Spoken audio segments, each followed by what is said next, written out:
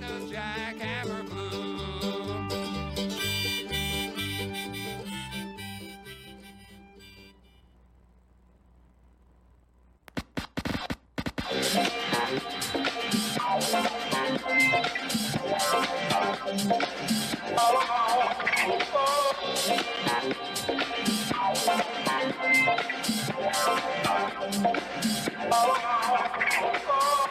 This is an uprising against smug elites. Smug elites.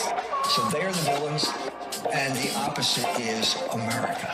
Because America is now one big gay disco.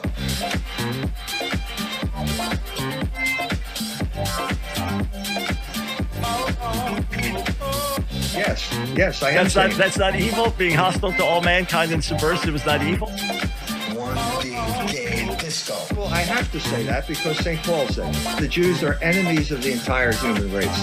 They are. What do you think of Jordan Peterson? Did you see the video about where he said, I can't do it?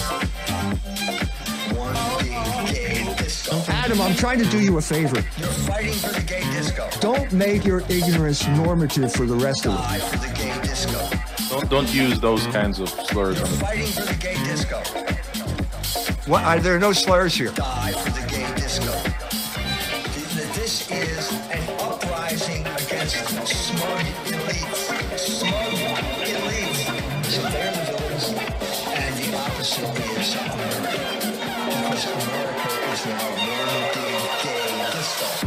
Definitely our most requested guest, Dr. E. Michael Jones, a man who needs no introduction. I mean, it is. That's what they pay the Rockefeller Foundation to do. You're not supposed to know what I just told you. One big gay disco. They didn't know about this. They didn't know what we know now. Is there any argument you can use to wake him up? Yeah, I think God had a plan for your life. Well, you'd be jerking off to every curvy piece of driftwood you saw at the beach. Fight the people who don't like disco. Maybe you would. And you're consistently refusing to talk about pornography. Pete Buttigieg seems to be the exhibit A of that process. Yes. Because you think that the anus is a sex organ, don't you, Pete? One big gay disco. Richard Spencer hands out spears and he says, charge the machine gun nest. Dr. Jones. Sorry. Not all of the heads of the Federal Reserve were Jews, but after a certain period of time, that seemed to be the case. Today we're going to revisit something that happened last week. After mentioning the story of the Los Angeles Dodgers hiring the Sisters of Perpetual Indulgence to perform at one of their baseball games, I received the following response by email. Dr. Jones, here is a treatise I wrote for the California Coastal Commission about my hometown of Carlsbad, California, and how it is controlled by the Jewish mafia. Both my father and I have had direct contact with the Chicago outfit, Mo Dalitz and Ron Klain. I was given the courage to write this by reading your books. I am the proud owner of most of your books. I watched your EMJ Live number 26 on the Sisters and the Dodgers, and there is a paragraph on the Dodgers and the Jewish mob. The Irish Catholic owner from Boston was forced to sell the Dodgers to the Guggenheim Partners because his Jewish mafia wife took him to the cleaners in her divorce settlement. After her settlement, the Irish guy sold the team for over $1 billion, and she tried to relitigate her settlement to get the Guggenheim's money back. This is an old Sidney Korshak trick. That's the end of the email. According to Wikipedia, Guggenheim Partners is a, quote, family vehicle which manages over $300 billion in assets. Family vehicle means a vehicle of the Guggenheim family, which came into existence in America when Moses Guggenheim arrived from Alsace, where the town he lived in was called Guggenheim, and set him up in a metals business, amassed the family fortune, which, as what I just said, Wikipedia has grown to over $300 billion in assets since his arrival in America in 1847. No matter what it looks like at first glance, the Dodgers' sisters story is a Catholic-Jewish battle best explicated by the sociological theory known as the triple melting pot, which specifies that after 3 generations, all immigrant groups assimilate according to religious belief, in particular by becoming Protestants, Catholics, or Jews. The Dodgers' sister stories is a repeat of the Legion of Decency battle over Hollywood films in the 1930s.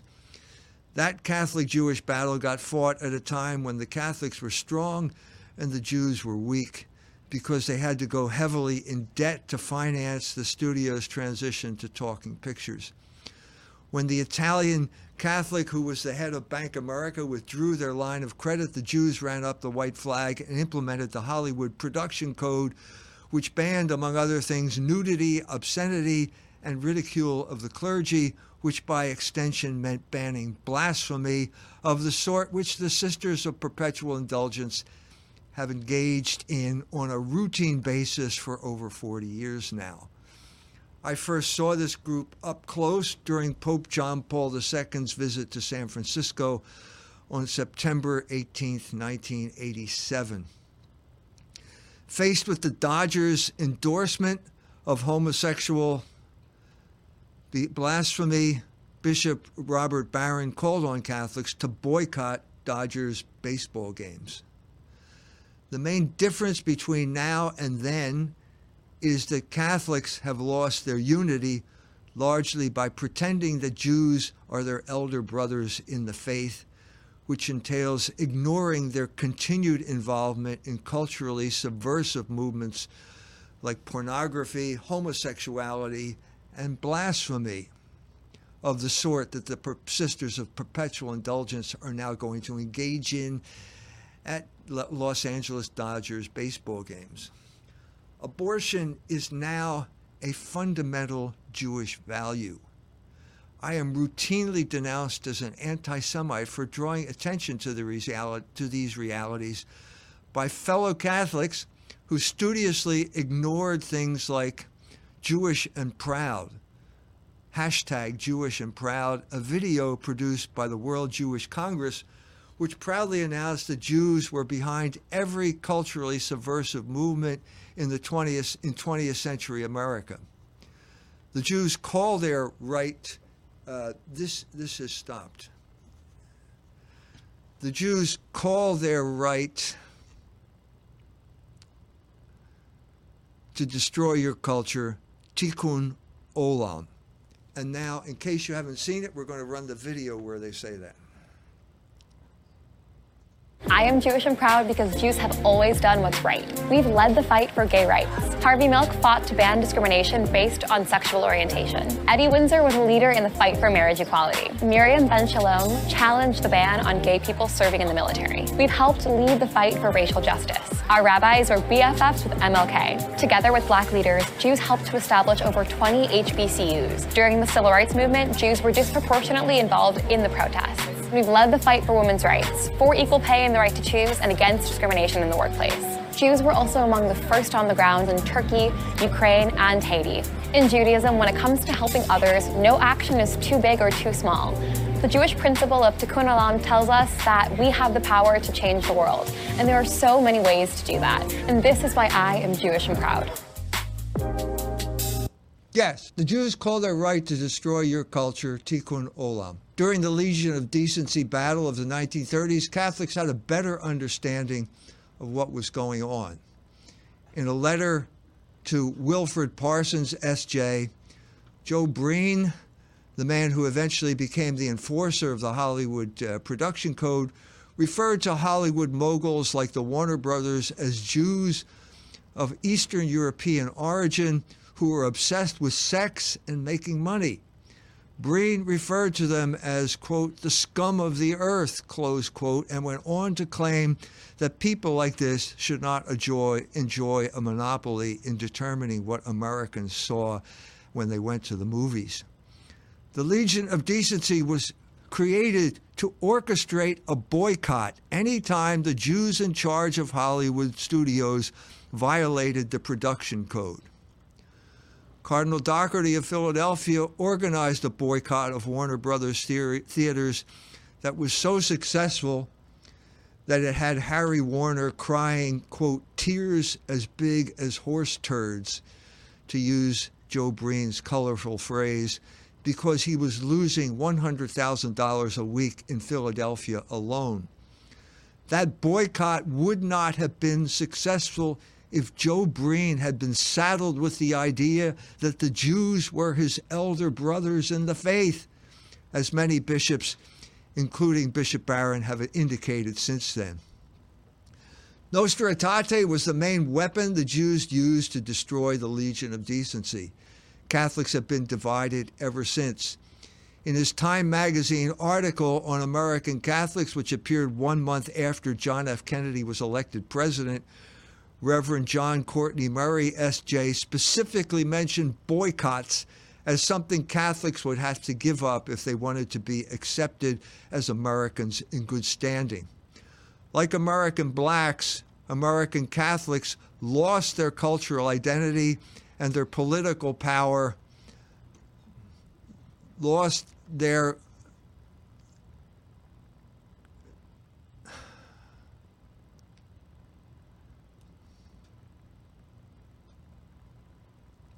like American blacks and American Catholics lost their cultural identity and their political power the moment they accepted integration into American society on that society's terms rather than their own. Notre Dame University played a crucial role in robbing Catholics of their cultural identity and their political power in exchange for foundation and then federal education money.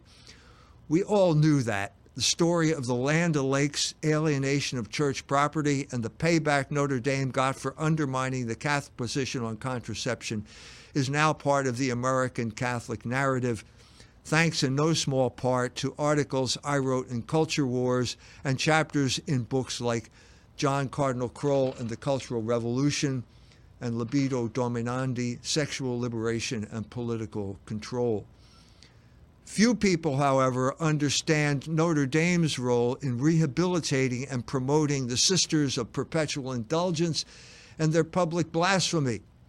The main person responsible for reinstating the Sisters of Perpetual Indulgence so that they could perform at Dodger Stadium was a Notre Dame alumna by the name of Lindsay Horvath. This is a quote from a local account of what she did.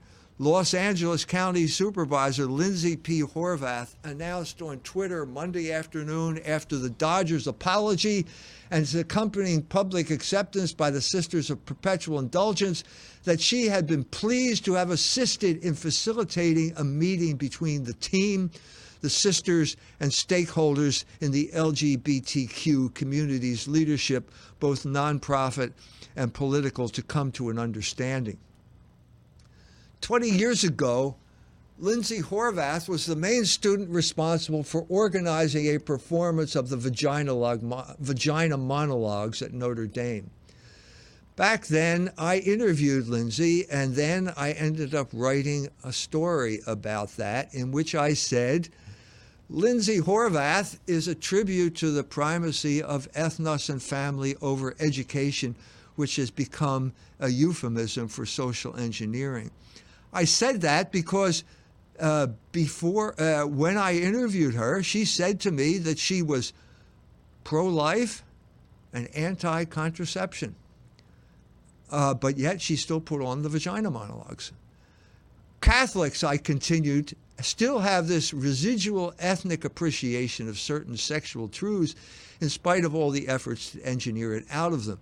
The discussion of the Vagina Monologue showed that in spite of all of Notre Dame's efforts to the contrary, some residual lump of unmeldable pro-life Catholic ethnicity still remains in the heart of that university's beleaguered and abused students. Lindsay can put on her sexy red dress and walk up to the mic and talk dirty in Washington Hall, but she's still Catholic in some unmeldably ethnic sense of the word after all. That's the good news. The bad news is that she doesn't know her left hand from her right. The bad news is that she, like the rest of her peers at Notre Dame, is still a sheep without a shepherd, and it looks as if she will remain that way for the foreseeable future. I said this because during our interview, Miss Horvath told me that she was against abortion and contraception. She could have been lying to me then, but then again, maybe she was sincere and has changed since then. As Sam Goldwyn once said, the secret of success is sincerity. Once you can fake that, you've got it made. This is the lesson Lindsay learned at Notre Dame. The lesson Catholics learned in the expensive school of experience is that our elder brothers are the scum of the earth. All right. We're just going to jump in the chat right now. Hopefully, let's see, you guys on Cozy. It sounds like people in Telegram couldn't hear, so if you guys can, on Cozy, you were probably able to hear what Dr. Jones was talking about. Make sure you jump in our Telegram and ask some questions, because you actually heard what was said. I need to quickly go over the chat rules. Call-ins are made on Telegram chat, and the link is in the description for everybody. In the Telegram, we'll call on those who raise their hands. And then later in the stream, we'll read off all the questions from Cozy and some on Telegram. There are no paid super chats. Try to keep the one question. Try to keep one question at a time. Be respectful of people's times. And do not, whatever you do not forget to unmute. Very important. All right, that's my technical rant. Time to jump to Telegram. And we are discussing the Sisters of Perpetual Adoration and the Dodgers. Okay. Amy Smith. Go ahead. I didn't think I'd be first. Hello, Dr. Jim. Hello. I just wanted to raise from the other day, you were talking about how the women who, they knuckled under and they threw you under the bus and said you can't be associated with Jones because he talks about Jews. Just the idea that it's the fact that they're women. I just want to say that a lot of men are exhibiting that same type of behavior pattern. And it's just kind of frustrating because I know you're a mature adult with, several daughters and grandkids probably who are female, but sometimes these younger guys are kind of acting like if women just shut up and let men do everything, then that's going to fix everything. But it's also the masculinity has to be restored in men to be good leaders. And if men aren't, sometimes we're going to step up and say things, I guess. That's right. That's kind of my pushback. But what do you think? I think you're right. Gloria Steinem said, she's the famous feminist, she said, we are becoming the men who let us down. That's, I think, a fundamental fact of the rise of feminism. She was one of the seminal feminists. She worked for the CIA. Something similar happened during the civil rights movement when the women rebelled against the sexual exploitation that they were either subjected to or willingly subjected themselves to. And that created this huge amount of resentment among left-wing women, and that found its outlet in the mobilization of women as revolutionaries, and the rest is history. So let me state at the beginning here, I have nothing against women. I even married a woman.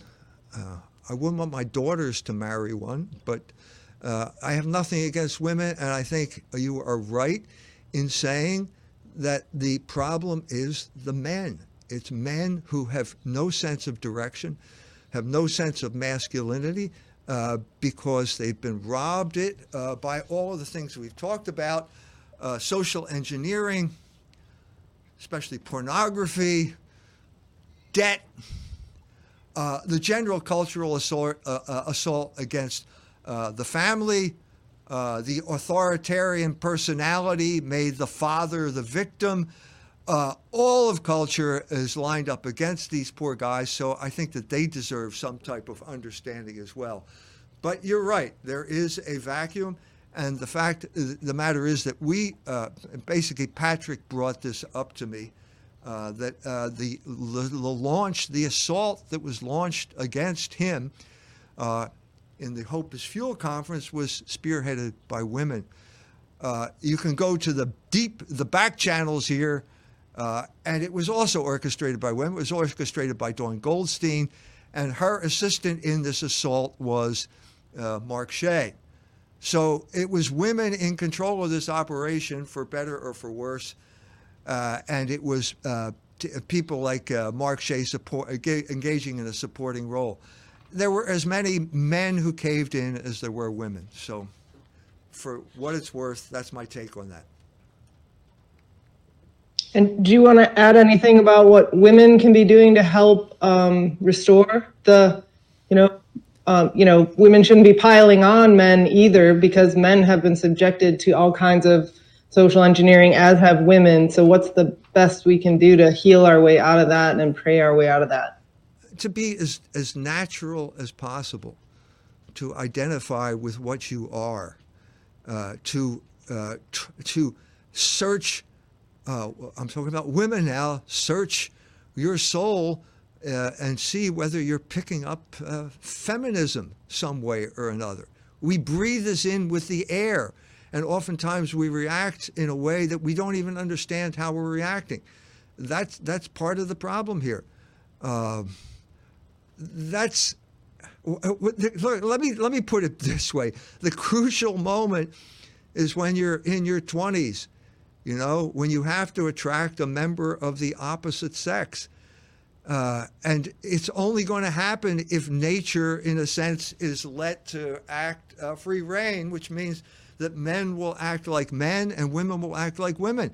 The problem here is that men who have no understanding of what it means to be a man because of the culture they've been raised in will also often go to extreme forms of macho behavior as a way of demonstrating. Well, I'll show them I'll do X, Y, and Z, and engage in simply a reactive form of behavior to the norm that is being proposed of the wimpy guy.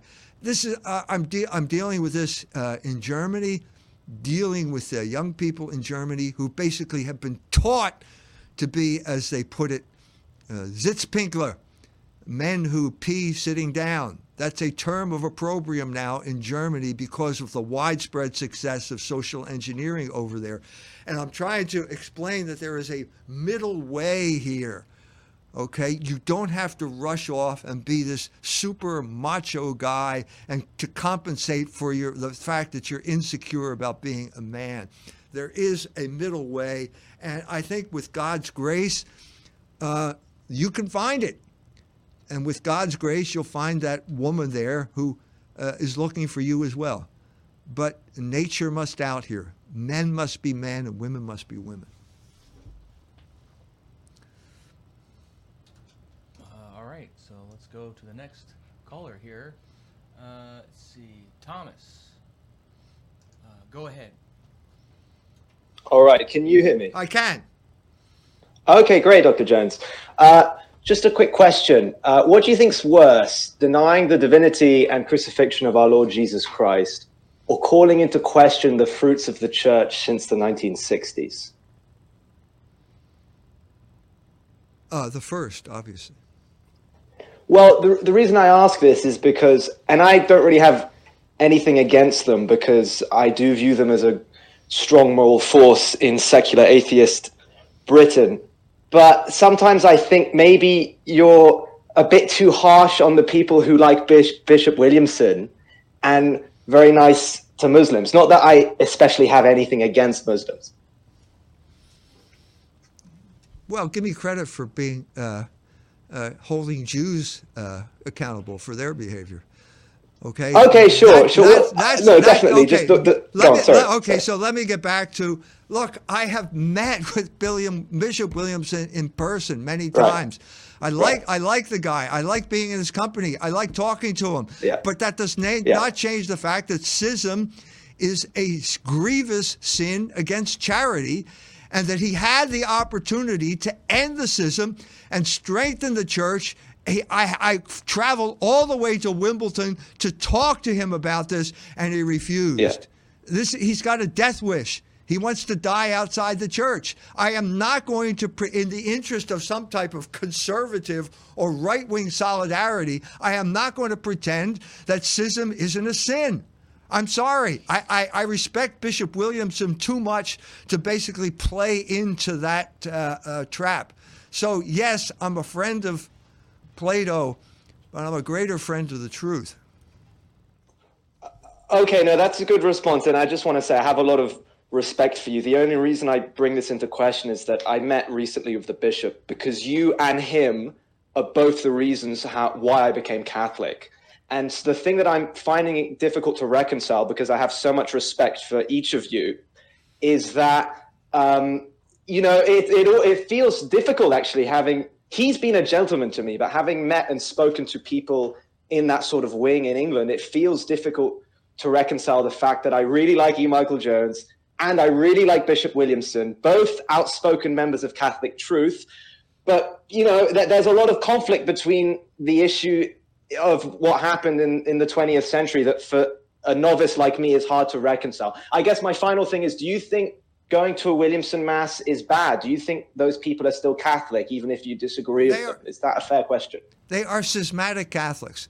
And if you participate in their worship service, you are engaging in schism. You are refusing to associate with the body of the Catholic Church, and that is a grievous sin against charity. And if you lack charity, you cannot be saved. So I'm saying this with all seriousness, knowing that he's a gentleman. I agree with you. He's a gentleman. But there are some issues that are bigger than that, and this is a big issue. There is no way around it. And I really feel sad that I walked into the SSPX headquarters in England, that he greeted me at the door and he told me that he had a letter from Rome saying, I accept Vatican II in light of tradition. Why didn't he sign that letter? Do you realize how the situation in the church would have changed if that had happened? If he were in the church as opposed to outside of the church, if he had a voice in what the church was doing right now, it would be a completely different situation. And we're weak because of that disunity. Everything I said tonight about the Legion of Decency, about the lack of unity, about the power of the Jews to disrupt our culture, all of that would have been weakened if he had made that decision, a decision that he said Archbishop Lefebvre would have done. Or he said to me, Archbishop Lefebvre would have signed that letter. That's crazy. I'm sorry. No matter how much I like the guy, that is crazy, and he should never have done it. And if he hadn't done it, if he had signed the letter, we would be in a much different place, a much stronger position than the one we are in right now. All right. Thank you very much. And just to say, I owe you a lot personally for my journey towards Catholicism. And one day I hope to shake your hand. Thank you for your good response. Thank you. Thank you for calling. You're welcome. All right. Thanks a million, Thomas. Next, we have GBoss88. Go ahead. Hello, Dr. Jones. I know it's been a while since I've asked a question, but one question I'd like to ask is in regards to this so-called Pride Month that we're occurring. So I just came in, but I think one question I'll have is I saw this meme about all these Pride Month companies, because you know how sometimes these companies change their logos to all these gay colors during this time. So I saw this one meme that said that there wasn't a lot of that this year. And, I've yet to actually fact check that myself. But if that's true and we're seeing and we're not seeing so much of that whole logo change that, we usually see around this time of year, what could that mean in terms of the way society is going moving forward? It could mean that people are waking up to reality and realizing that this is toxic for your business. How many, did we learn that lesson this year? Have these people been paying attention to what happened to Bud Light? That's one thing that came out with the Bud Light thing. And this has got to be one of the greatest mistakes in the history of marketing, that you dropped 20% immediately within a week and another 30% in the next week, and this genius is wrecking your company? What were they thinking? What were they thinking? So, and then add that to Target. Okay, Target went down the drain. Okay, Target, let's be honest here. Target, these big box stores are on their last legs. They're going to go out of business. They're all 20 of them are going to go out of business in the next month because of a combination of shoplifting and Amazon. Okay, and at this critical moment in their history, they decide to get on the transgender bandwagon with underwear. You've got to be crazy. What are you thinking? And then add to that the Dodgers debacle. If there are any Catholics out there who ever again go to a Dodgers game, you should be ashamed of yourself. You should go to confession for betraying the Catholic faith, for participating in the blasphemy of our Lord Jesus Christ, the homosexual mockery of our Lord Jesus Christ. You should be ashamed of yourself. No Catholic should ever go to a Dodgers game again. This is the message that we have to derive from these people ridiculing us and mocking us and treating us, and worse. I mean, look at Merrick Garland, the Attorney General, the Jewish Attorney General, going after Catholic pro-lifers, where Antifa gets off beating up old men who are protesting in front of abortion clinics. This has got to stop. And the way to have it stop is Catholic solidarity. And the first expression of Catholic solidarity in this moment is boycott the Dodgers. If you don't do that, you shouldn't call yourself a Catholic. I think that answers my question a lot. But it's a good sign. It's a really good sign, especially with, it seems like society is moving in the right direction, and it seems like the rubbish has gotten to a point where it's like, the average American doesn't want to, swallow that, crap anymore. So I think you've answered my question. Thank you very much, Dr. Jones. Thank you for everything you do. I hope to see you again next time. Thank you. All right, thanks, G-Boss. Next, we're going to go for Lloyd. Good old Lloyd. Go ahead, Lloyd. Hi, Mike. It's good to speak with you again. Good day, I just want to mate. sort of inject some... Hello? Good day, mate. Good day. I just want to sort of inject some positivity here. Most people would know that Australia's been through some horrendous times with COVID, etc. And I really sense a pushback happening. Politically, both mainstream parties have dumped Christians, and I've had multiple conversations with people around how the restoration looks, and everyone to a man is saying it must be Christian-led. And I just want to say, once you've hit the bottom of the hill, the only way back is to unify as Christians and make choices that way. People no longer watch TV anymore in this country.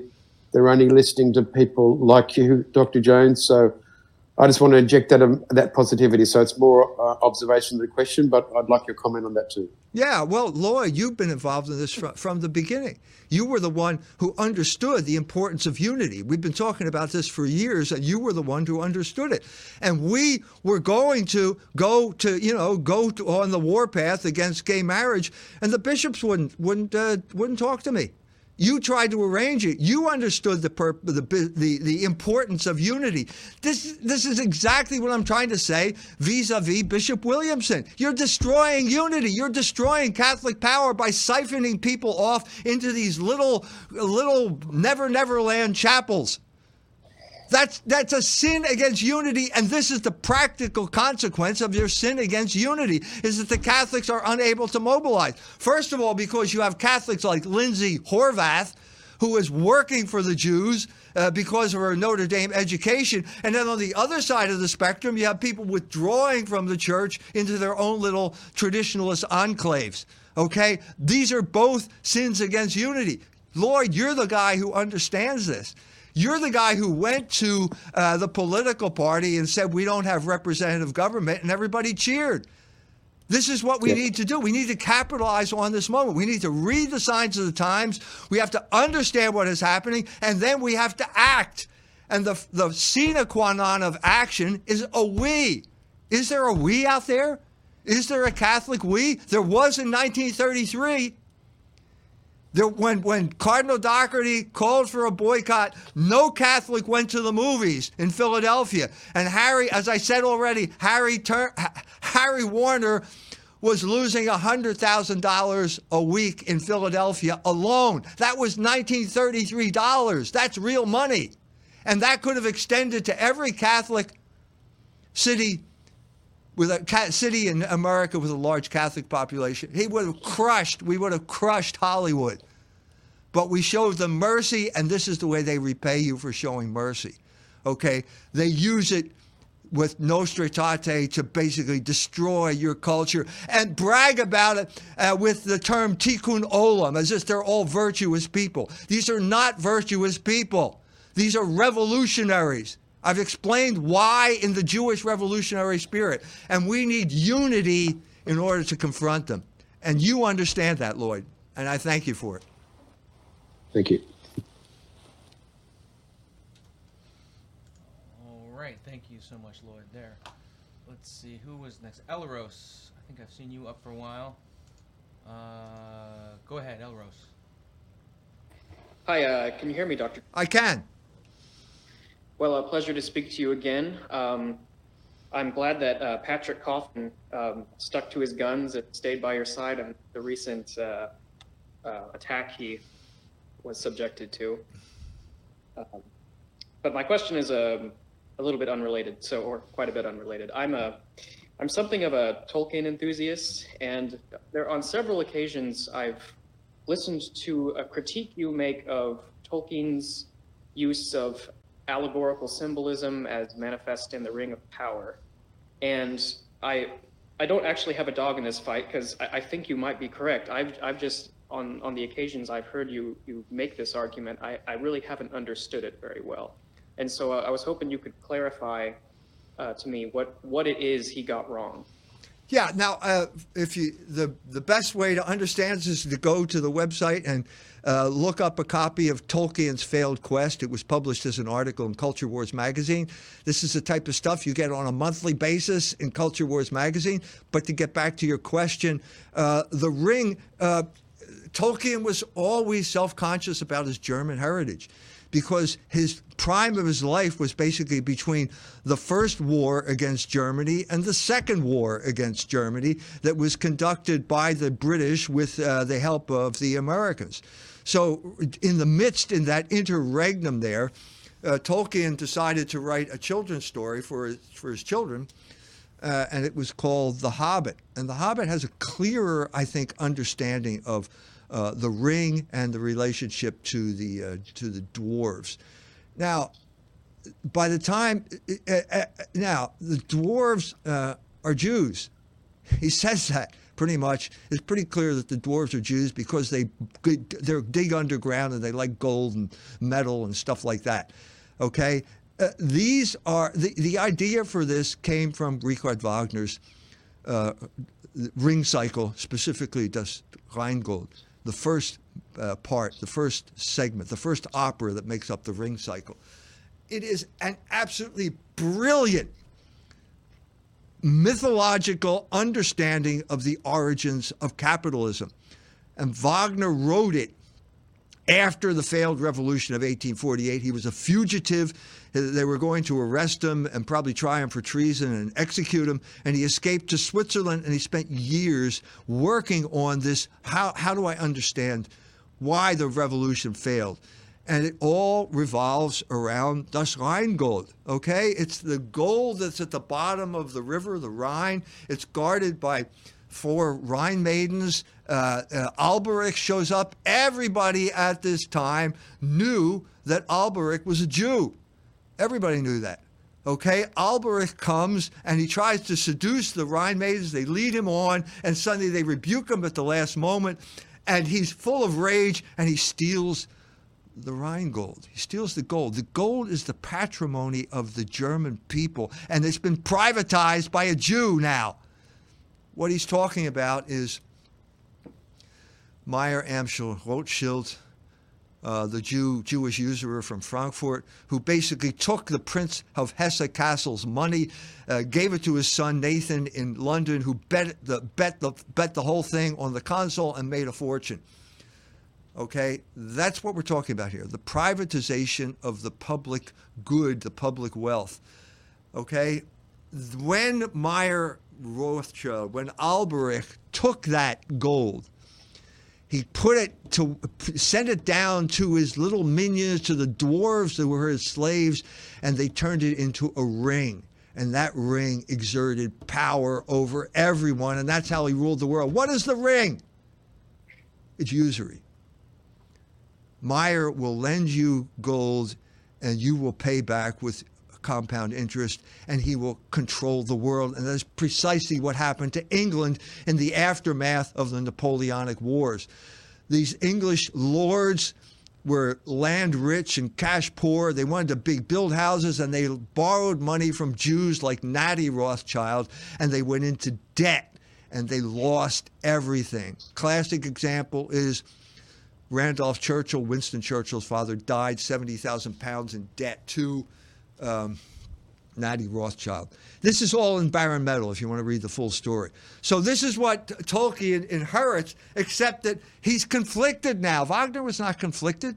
He understood the role that the Jews played in capitalism. He understood, because capitalism is state-sponsored usury, he understood the role the Jews played in betraying the revolution of 1848, and he could deal with it honestly. Tolkien can't do that.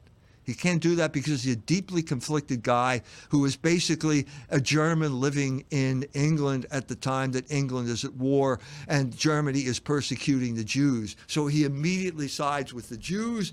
And once you do that and you start doing this ring thing, it doesn't make any sense anymore.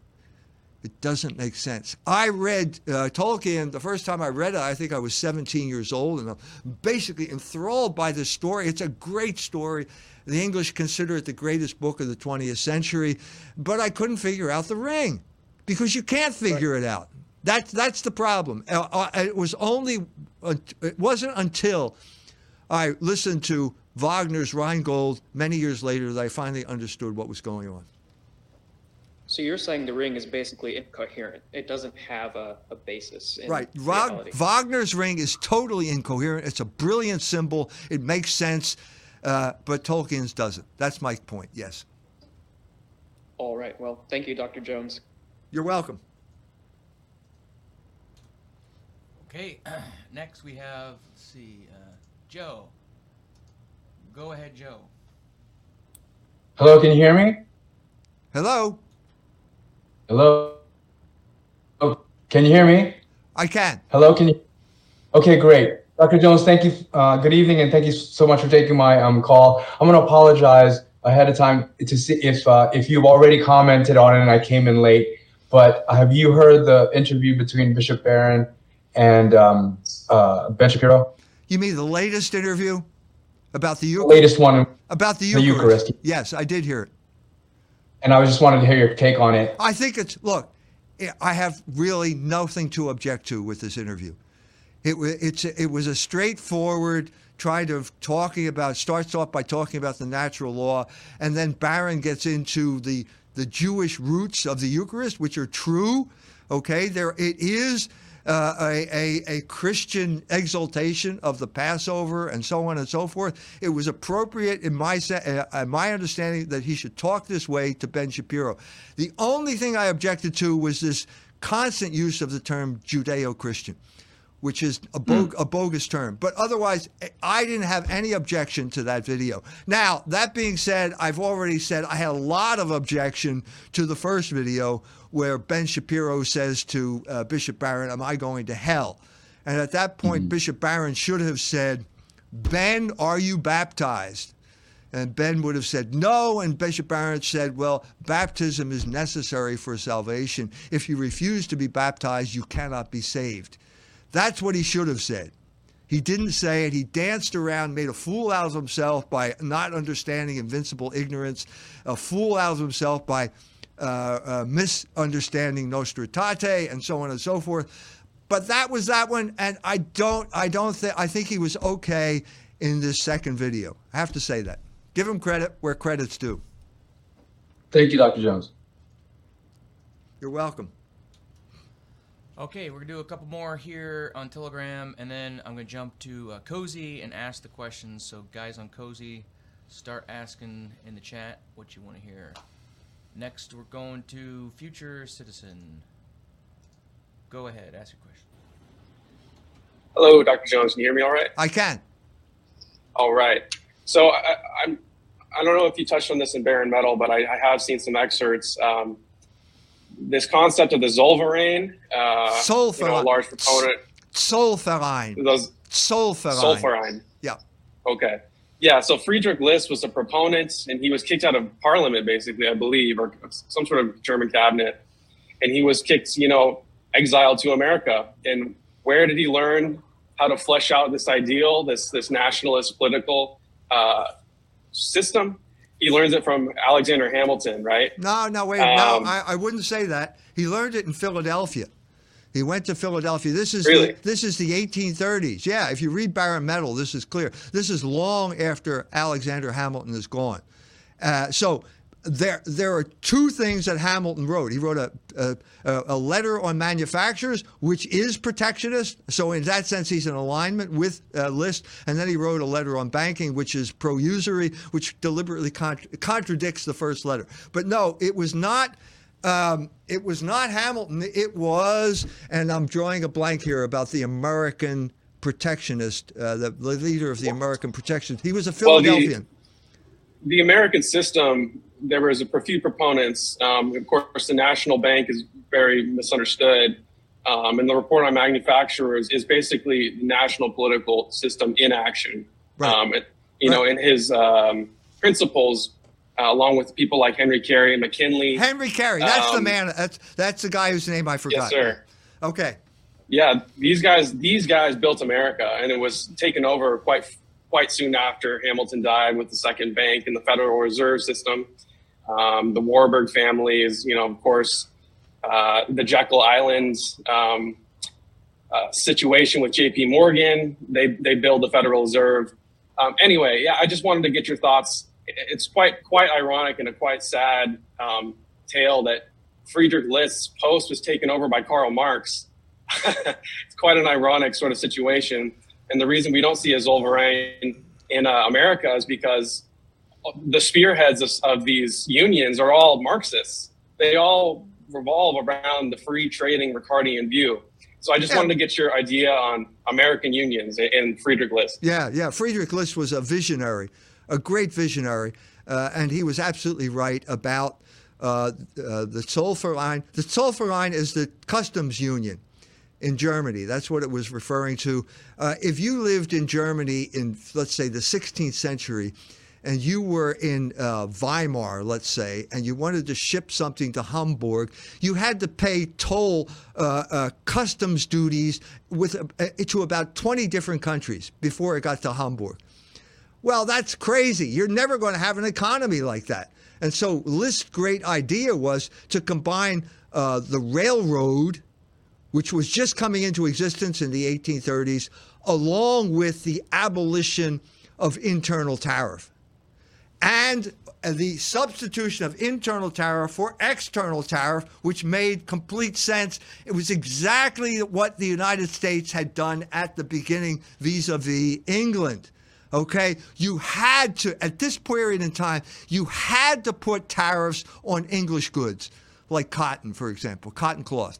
Because if you didn't, they could undermine every single manufacturing company in your country. You could not compete against English manufacturing.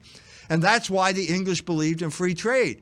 So List was smart enough to understand that. He persuaded basically the leaders of all these German principalities to abolish internal tariffs, to build railroads, to create external tariffs, and that is what concentrated German labor, along with Bismarck's peace accord with Bishop von Kettler and the Catholics, the ending of the Kulturkampf, concentrated German labor. Labor is the source of all value. And by 1910, Germany had surpassed England as the strongest economy in Europe. That was all thanks to Friedrich List. I can't underestimate the importance. I can't overestimate the importance of Friedrich List. Okay, and if you want the full story and the big picture by Baron Metal, The History of Capitalism as the Conflict Between Labor and Usury. This is what we have to come back to in this country. Once the American empire collapses, which is going to happen soon, thanks to our Jewish Biden's minion here and their reckless behavior, we are going to have to go back to manufacturing things because labor is the source of all value. Thank you, Dr. Jones. You're welcome. Okay, we got some time left here, so we're just going to jump right to Cozy, try to answer your questions. Let's see, where did we start here? From Catulus on Cozy. Question, Dr. Jones, please can you talk a little bit about what really happened with Maximilian Kolbe in Auschwitz? Thank you. There was some type of uprising at Auschwitz. The Nazis decided they were going to punish, they were going to kill 10 men in retaliation, and Maximilian Kolbe volunteered to take the place of one of those men because he was a family man. Obviously, Maximilian Kolbe was a priest, and so they injected carbolic acid into him, and he died. And there's no, like, some odd conspiracy if he did die, he didn't die. I hear these things. It's basically... What we hear is what happened. That's what I know. I'm telling you what I know. What we do know is he certainly didn't die in a gas chamber. That's for sure. Okay. From Kingfish AF, Dr. Jones, on a scale of Weimar Germany to Iran, how far should we go with anti-LGBT laws in the U.S.? I think we should follow the example of the Africans. Look at what Uganda just did. I think they made homosexuality a capital crime. Well, maybe we shouldn't make it a capital crime. I'm willing to. I have an open mind. Maybe it shouldn't be a capital crime, but I think it should be criminal behavior. And by saying this, I have completely contradicted by Pope Francis, who is now saying that homosexuality should be decriminalized throughout the entire world. I can't believe that the Pope would say something like this at a moment when we're facing Armageddon, World War III, nuclear holocaust. Why is he promoting the decriminalization of homosexuality? Well, because James Martin is a Jesuit and probably has his ear and told him to do it. I think that's why. Okay? Anyway, I don't want to get further into that, but I do want to say that the Ugandans have held the line. Now, it's for certain. First of all, homosexuality is, I've heard a priest say this, it's unknown in Africa. Okay, that was years ago when he said it, but basically he said it was unknown. It's just not part of the African consciousness. We have the Pope going to Uganda and telling them to decriminalize it. And in response, they made it a capital crime. Okay, you shouldn't, you shouldn't squander your authority by doing something this stupid. I'm sorry. With all due respect to the papacy, this was really stupid. But I think that we need to see that the Africans, I know the white boys are going to be happy to hear this, but the Africans are holding the line when it comes to homosexuality. And we need to follow their example as Catholics, fellow Catholics. Let me just, one more thing, because basically the East Africa and Uganda in particular, the spiritual center of East Africa is the shrine of the Ugandan martyrs. This is their feast day today. They died rather than give in to the homosexual advances of the king. And so anti-homosexuality is part of the DNA of African Catholicism. That's why they're not going to give in. It's their identity. It's one of the main pillars of their Catholic identity, and I think we should look to them as an example of what not to do. All right, from Juan Diego, Dr. Jones, should American Catholics celebrate the 4th of July besides the America was created by hatred against Catholics? So basically, I think he's asking, should Catholics be celebrating 4th of July even though that the United States is kind of Catholic hating? Yes, Americans should celebrate the 4th of July. Okay, I arrived in South Bend, Indiana in 1979, and one of the first things that struck me about South Bend, Indiana was the 4th of July celebration. We went downtown, and I was struck by the true diversity of the people who showed up for the 4th of July celebration. Now, what do I mean by diversity? And not what people talk about today. I'm talking about the fact that there were guys there who looked like lawyers, you know, ready to go play golf. There were bikers there with their Harley Davidsons, and there were everybody in between, all coming together as citizens of South Bend, Indiana. Okay, that South Bend has been destroyed, and the main villain was Pete Buttigieg, the man who became the homosexual mayor of South Bend, Indiana. Because after that, and this was a national trend, it wasn't just South Bend, Indiana, every parade has to be a gay pride parade, because the homosexuals will demand to be represented, the civil authorities will cave in, and at that point, decent people just don't go anymore. You won't see that crowd there anymore, because decent people stay at home because they don't want to participate in the glorification of homosexuality. That's what happened over this time. So yes, the answer is yes, you should celebrate the 4th of July. No, if it's a gay pride parade, don't go. Celebrate it some other way.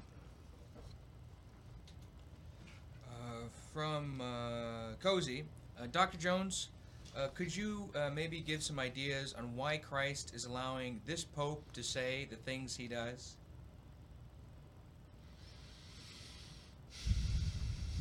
Well, the next time I'll talk to him, I'll ask him. But I haven't been able to talk to him in person during my entire lifetime, and probably won't. I will meet him at when he judges me at my personal judgment. But until then, we have to rely on reason as our guide for historical understanding. So why does God allow evil? Because he knows that we can bring some greater good out of it, and the greater good begins with consciousness. And so he has helped clarify. The thing I just said about Uganda, the Pope visiting Uganda, leads to a clarification of our understanding of the situation. Now, I have to make a confession here. I started this operation, and I called the not-for-profit corporation that publishes the magazine, Ultramontane Associates, because I was referencing the battle between the Gallicans, who were the French nationalist and church, and the Ultramontanists, who were the Frenchmen loyal to Rome, because I felt that was the situation in 1981 when we started this whole operation. That I supported the Pope John Paul II. I felt that his example should be spread among American bishops who were just too close to the government. Well, they're much closer now than they ever were back then, and we have a Pope that is basically punishing me for my ultramontanism. I have to purify my ultramontanism by understanding that the Pope is not the church. You know, maybe that was the sin I committed back then, but the consciousness is now that we have to understand church authority in a deeper sense than we did back then. From St. Paul Enjoyer, question. Do Greek Orthodox lack charity, and are they going to hell too? You have to make a distinction between formal schism and material schism. So when the break took place, it's very similar to the Protestant Reformation. Okay, you have a group of people. The church is led by leaders. They make a decision. They separate themselves from the Church of Rome. That is schism, and that's a serious sin. We've already talked about that. Okay, it's very similar to the situation of Protestants. Those Protestant reformers engaged in serious sin when they broke the unity of the Catholic Church. And on top of that, they were all thieves and looters on top of that. But that's not the Protestants who grew up 500 years later, who were born into a cultural situation that is different. You're born into a situation where your parents and grandparents and so on and so forth are members of this Protestant church, and it seems like the normal thing to do to you. Same thing with the Greek Orthodox, which is now reinforced by an ethnic identity. So that's a different situation. And you can't, it's not the same situation. It's not this willful breaking of unity. You're born into something that you have to understand, and the process of understanding is gradual. So if you want to know, if you want a really, what should I say, in-depth look at this in a real situation, read my forthcoming article on Nathaniel Hawthorne and why God brought him to Rome and why he was unable to convert to the Catholic faith.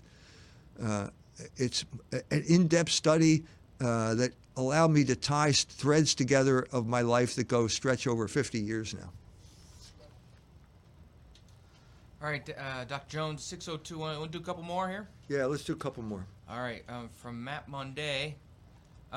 Question, is Harry Potter based or cringe? Is it based or cringe? Is that what you said? Yes, yes. Based is good. Harry Potter is the fantasy of a single mother on a train wondering about the future of her child and what about education is. So it's a misunderstanding of what education is based on that fact. And it involves a serious case of cultural narcissism. I've written at length on this. It's in Culture Wars. You can find it on the Culture Wars website about Harry Potter and cultural narcissism, which is basically bad for children.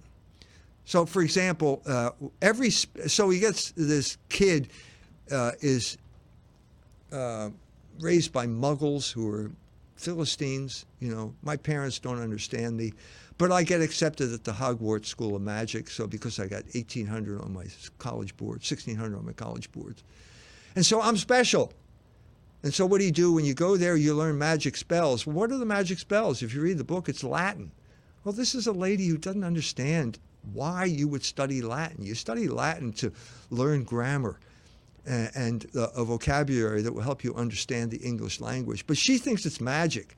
And magic is basically, if I say this word in Latin, money will appear in my pocket or something. That's what magic is. A lady who doesn't understand anything about education or about culture or anything else, and a book that is suffused with this cultural narcissism. So if you're asking me, do I recommend that you read this to your children? The answer is no, because it fills you with all of the wrong ideas. Another example of this is sports. The way sports is portrayed in Harry Potter is not sports. It's not sports. I engaged in sports as a teenager. I remember I'm engaging in sports now. I do it to keep healthy. Okay, I rode in college. I remember watching somebody do the high jump over a bar that was almost 7 feet in the air. I'm amazed. How do you do that? It's magic. No, it's not magic. It's something else. And if you believe in magic, you're never going to get over the bar. I remember a guy on the dock with a single, which is about maybe at the widest point, maybe 18 inches wide, a very unstable boat. Okay, as many people, I myself have found out the number of times I've flipped it and ended up in the water. Okay, this man puts one foot down as if it's a scooter, puts the other foot on the dock and pushes off. Unbelievable. How did you do this? Well, he did it. And then he sat down in the boat and rowed off. I can't believe that this guy just did this. This is a type of magic that you see when you're a young guy watching older guys who have mastered a skill. It's not magic, it's skill. And so she's completely destroying education on the one hand and sports, which is a big part of English education, on the other. And it just instills narcissistic fantasies in children, and that's bad, so don't read it. All right, one more, Doc? Yeah. All right, from Based Phone Charger, question is, Dr. Jones, what do you think about the last temptation of Christ? Is there any way to show the human side of Christ? Yes, there is, but this ain't it. So again, it's not as if I don't know of this story. I've written the story about it. It's Marty's Christ, why he wrote The Last Temptation of Christ. Marty Scorsese is the director of this thing.